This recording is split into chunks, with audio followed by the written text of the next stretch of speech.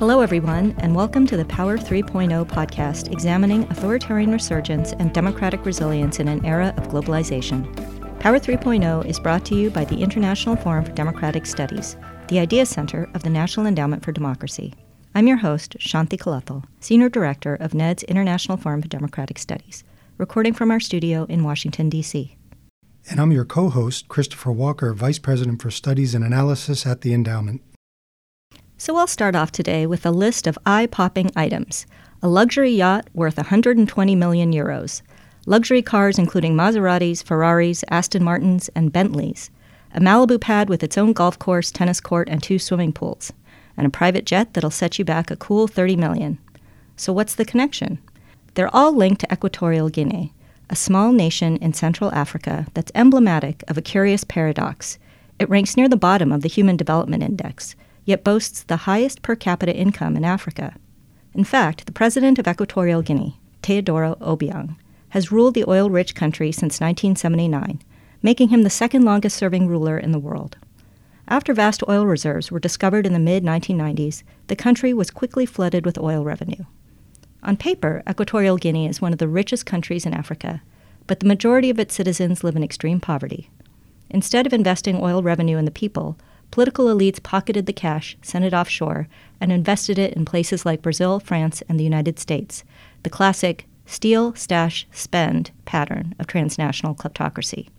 The impact of this theft inside Equatorial Guinea is obvious. While President Obiang's inner circle proudly flaunts its wealth on social media, average citizens struggle to survive.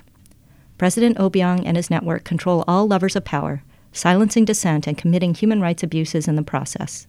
Internal accountability mechanisms, such as the judiciary and media, are not allowed to act independently, leaving few options to counter kleptocracy from inside the country. In these cases, civil society activists have tried to match kleptocrats' globe-spanning tactics with their own efforts to work collaboratively across borders.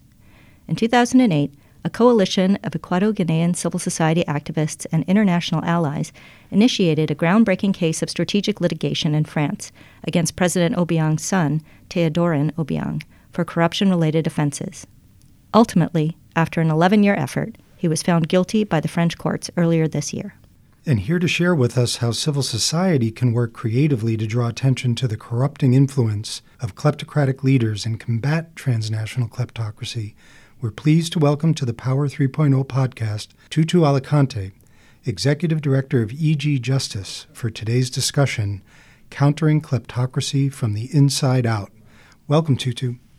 Thank you very much, Chris. Thank you, Shanti. It's always a pleasure to be here. So, Tutu, let's start off with maybe you could talk a little bit about Equatorial Guinea. In its most recent report, Human Rights Watch raised concerns about human rights violations in the country, including repression of civil society groups and opposition politicians, and so on. I was wondering if you could talk a little bit about the link between kleptocracy and the longevity of authoritarian rule in Equatorial Guinea. Yes. It is, at least in the case of Equatorial Guinea, it is clear that the government, the president that we have right now, and the people that support him have managed to stay thanks to the wealth of the nation, thanks to the natural resources, and thanks, unfortunately, to their ability to use all those resources just for self-enrichment. They have used those resources to ensure that they control the military. They have used those resources to ensure that there is no opposition. They've used those resources to ensure there is positive media about that regime, not just inside the country, but also regionally and abroad. They've used those resources to paint an image about Equatorial Guinea, about this presidency, including in places like in the New York Times and Washington Post and other places, that is not the reality that most people live in the country. So there is no doubt that, the ability of this government to force monopolize all the natural resources of the country and use those to portray an image internationally that does not keep with the reality has allowed it to continue to exist for 40 years now.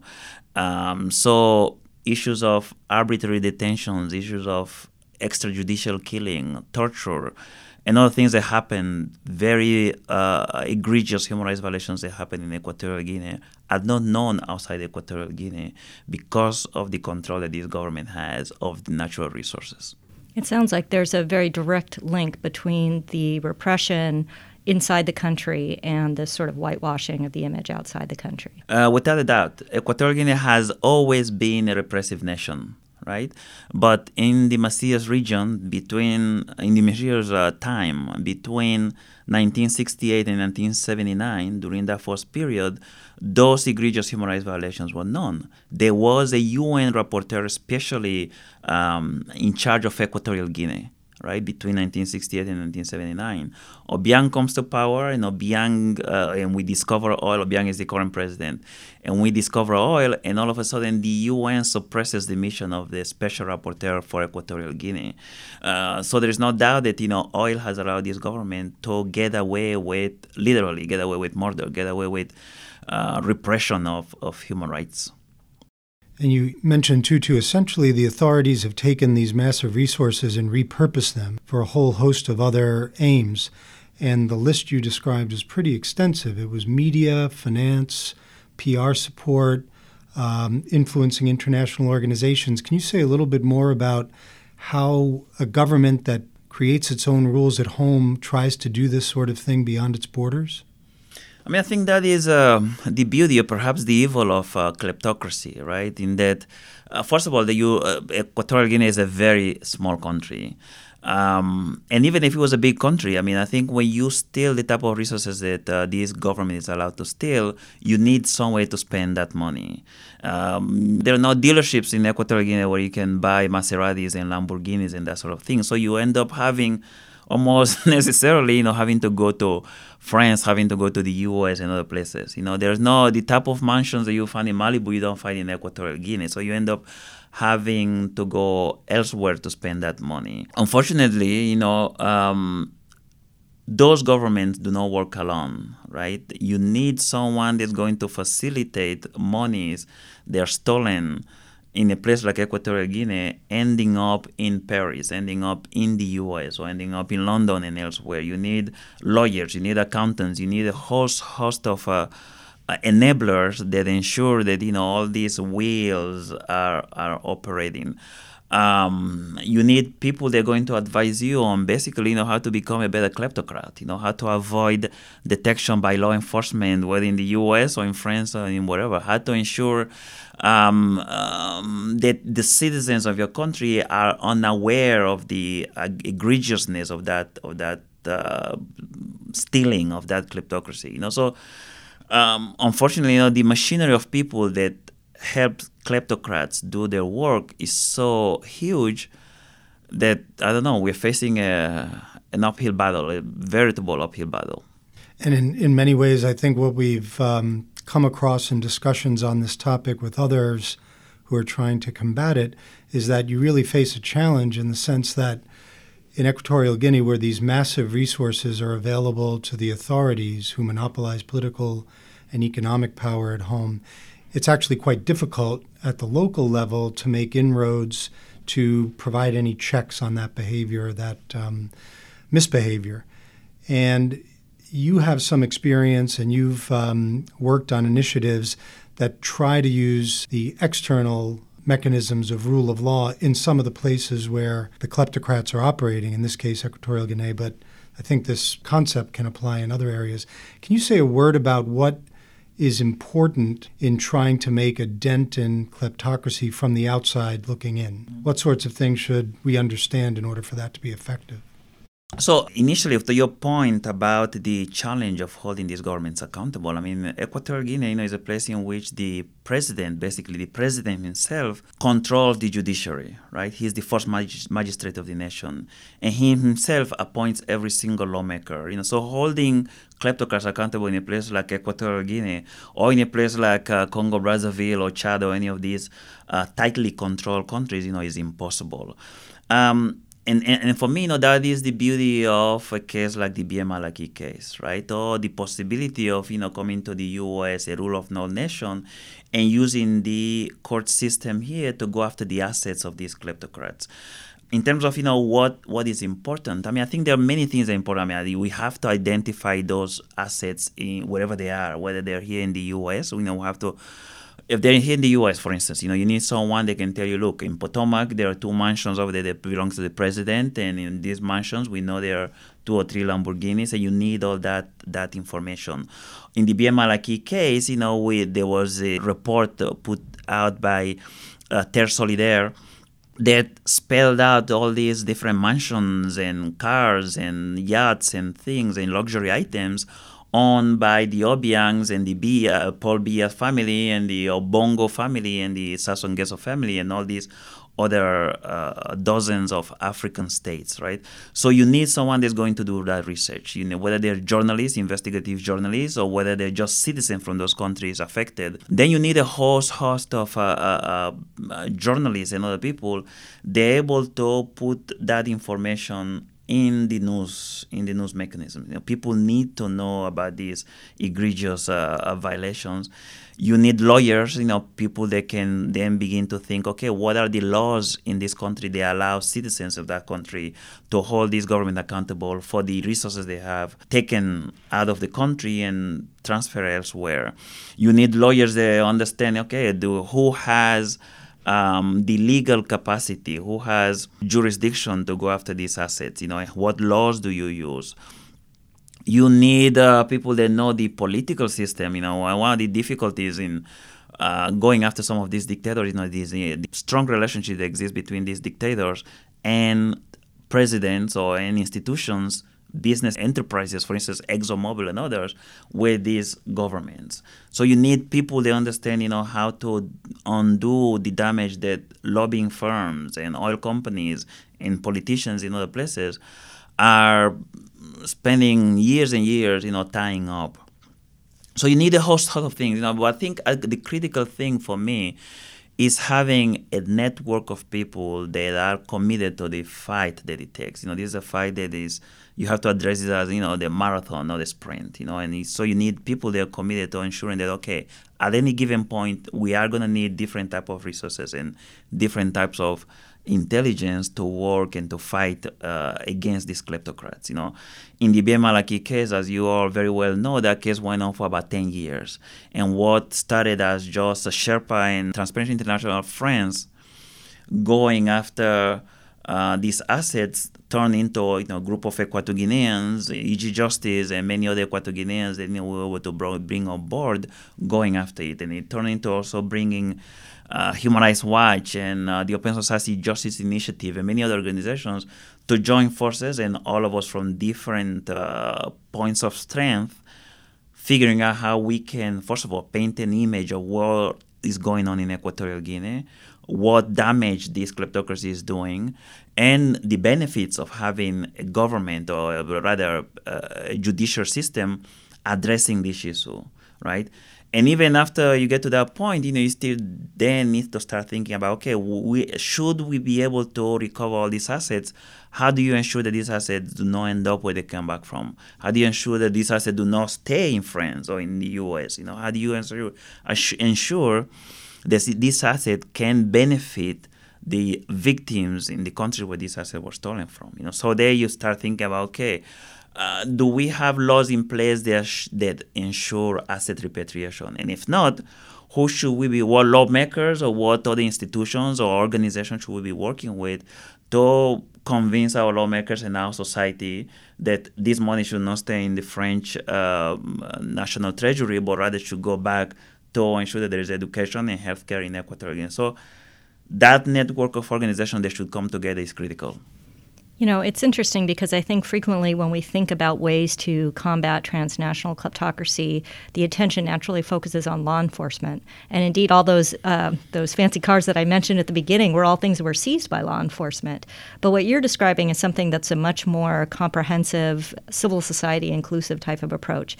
And I was wondering, if you've argued that local populations and diaspora populations can and should play a role in these types of investigations and in this type of exposure. Could you talk a little bit more about the specific things that diaspora groups and also maybe even local civil society, as constrained as they are within the countries, is there a role for them as well? One thing that Teodoro Obiang in Equatorial Guinea, Sassou Nguesso and others have been very successful at doing is painting these cases, the Bié Malaki case or the assets forfeiture case that the U.S. Department of Justice had against the assets of Teodorin in the U.S., or the recent seizure of cars in Switzerland. The president in our countries have been able to, I won't say successfully, but or skillfully paint these as neo-colonial intentions, whether by Transparency International France or by Open Society Justice Initiative or even by AG Justice, to continue to control their country, right? They'll ask, Teodorin in Equatorial Guinea, there's no free press, but he has a radio station. And he would ask, why should French allow or tell us how we should be spending our money? Why do French care how we Africans spend our money?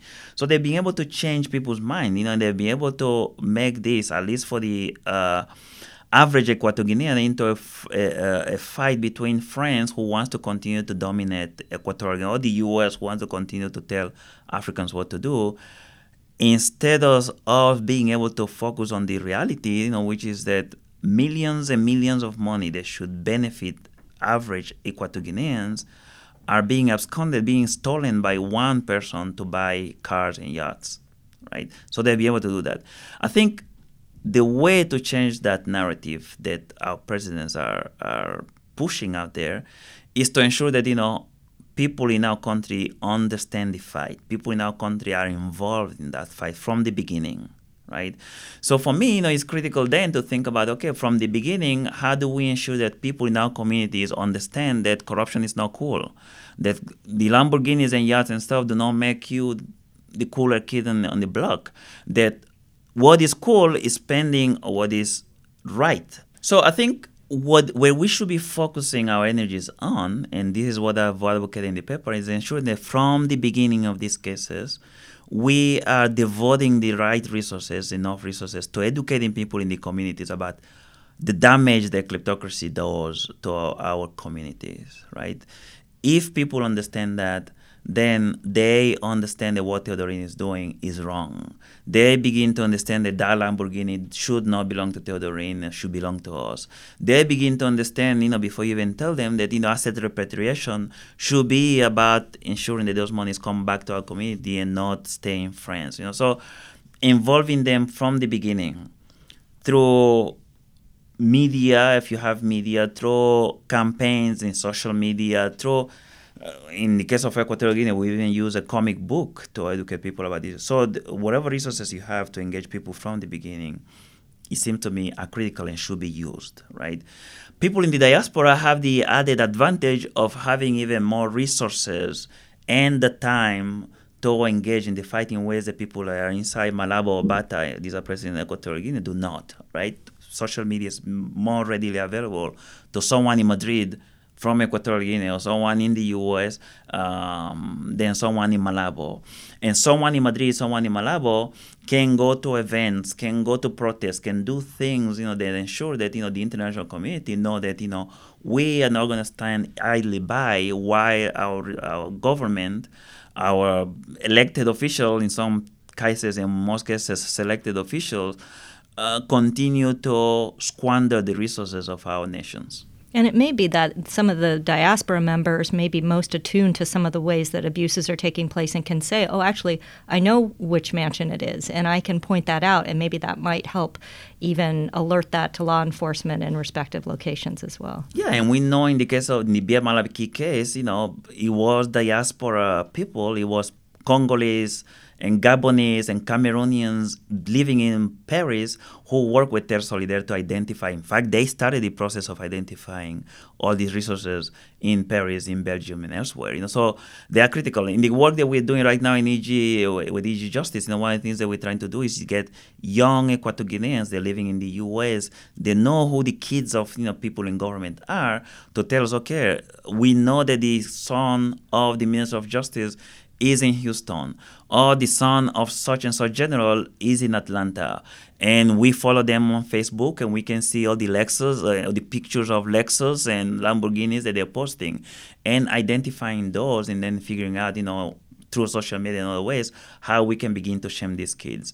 While those of us that have the legal training can figure out how we can go after those assets legally.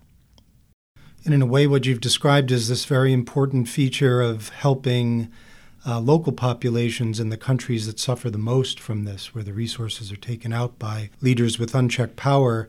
But in an era of globalization, I think what we're discovering is this is really two sides of the same coin, because the corrosive and corrupting impact of kleptocracy finds its way into open societies where you can find the mansions, you can find the cars, you can find the opportunities essentially to enjoy the benefits of a rule of law environment and stash your ill-gotten gains in these places. What else, in your view, do we need to do that we haven't done to date to help open societies writ large, whether we're talking about North America or parts of Europe, to better put this in perspective and to understand why it's important for them as well? So a couple of things come to mind, right? One, I think we need to figure out how we bring more foundations, more people with resources to understand how damaging kleptocracy is, right? There are many organizations out there supporting and funding human rights, and I'm thinking, Ford Foundation and MacArthur Foundation. And I think you could invest a lot of money in fixing Kibera or impoverished neighborhoods in Nairobi or in Ghana or in Equatorial Guinea, another place. You could also invest resources in holding government officials in those countries accountable in the U.S. and in other places that ensure that, then those monies that should have gone to these neighborhoods in Africa go there, right? We do not have, in my opinion, enough foundations, enough funders paying attention to the holistic damage that kleptocracy does in our countries.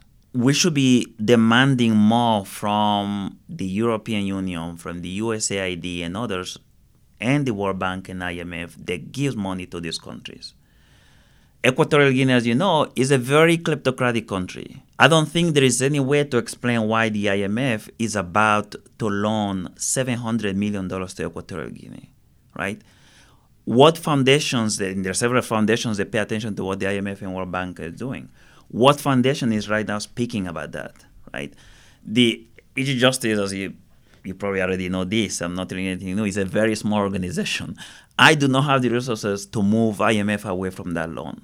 There are organizations over here for the open society owners, they have the gravitas, the power to get IMF to rethink this, right? So we need more big fish organizations and foundations and funders and people thinking about this, right?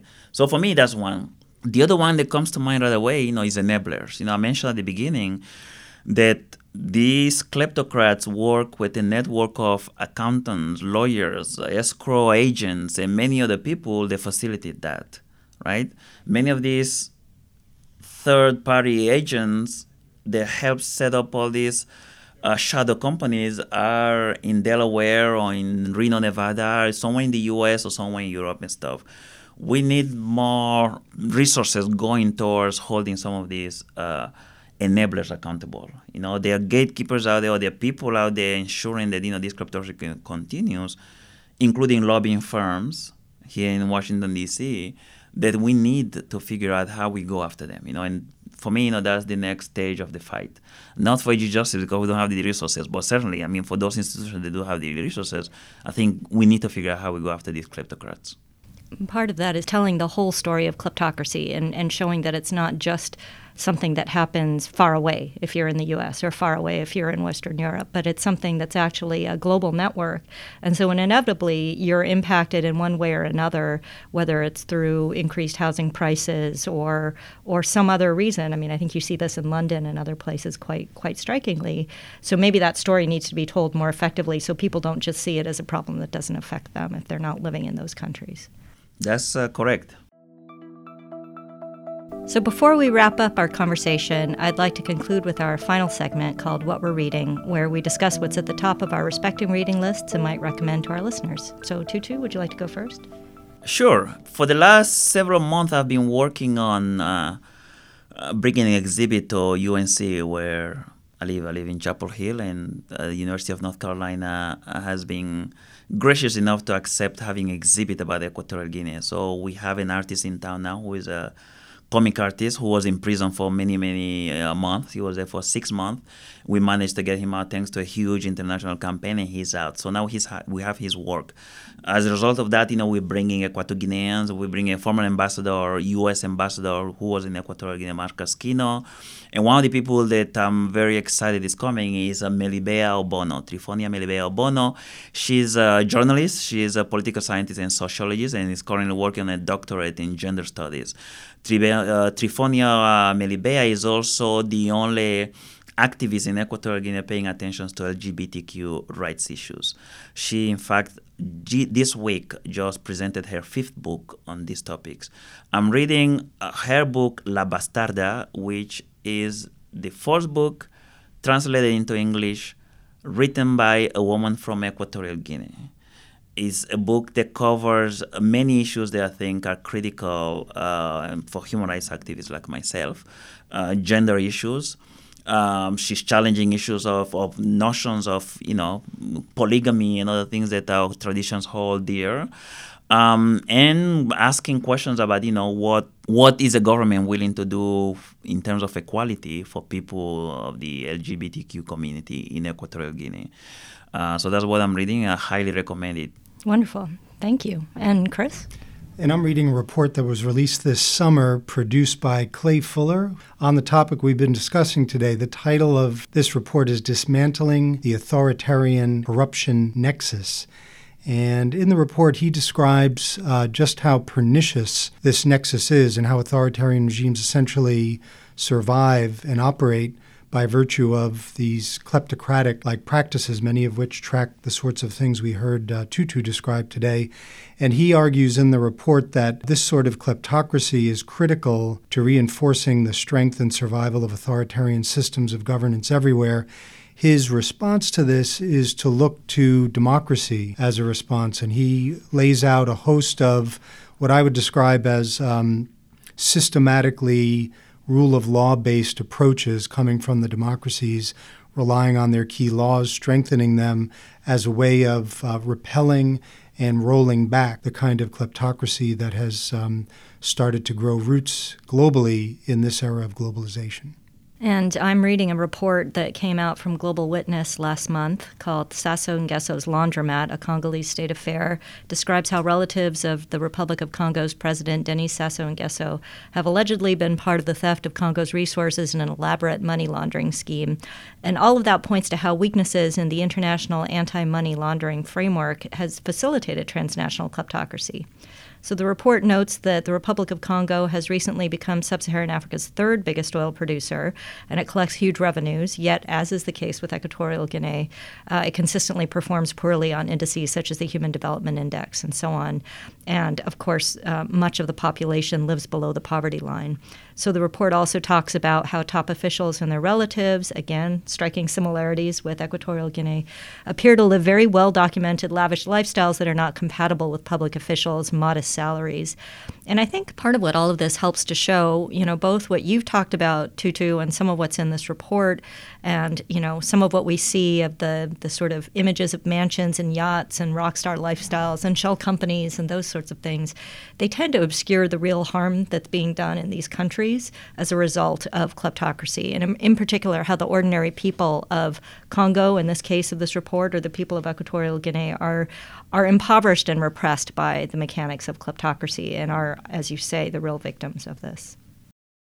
So I'd like to take this opportunity to thank Tutu Alicante again for being our guest. Thank you very much. That's all for today's episode of the Power 3.0 podcast. For more on this topic, we recommend reading Tutu Alicante's report published here at the International Forum titled To Catch a Kleptocrat, Lessons Learned from the Bien Malaki Trials in France. For further analysis of the themes we discussed today and will be examining in future podcast episodes, visit our blog, Power 3.0, Understanding Modern Authoritarian Influence. We also invite you to join the conversation with us on Facebook and Twitter, where you can find us using the handle @ThinkDemocracy. Additional resources are available on the NED website at www.ned.org/ideas. If you enjoyed today's show, please rate us on iTunes, Google Play, or whichever podcast app you use. Special thanks to our podcast production team at the International Forum, guest producer Melissa Ayton, and our editing and sound engineer Rochelle Faust, with additional support by Jessica Ludwig. I'm Chris Walker with Shanti Kalathil and Tutu Alicante. We hope you enjoyed this discussion on countering kleptocracy from the inside out and invite you to tune in again for future Power 3.0 podcasts.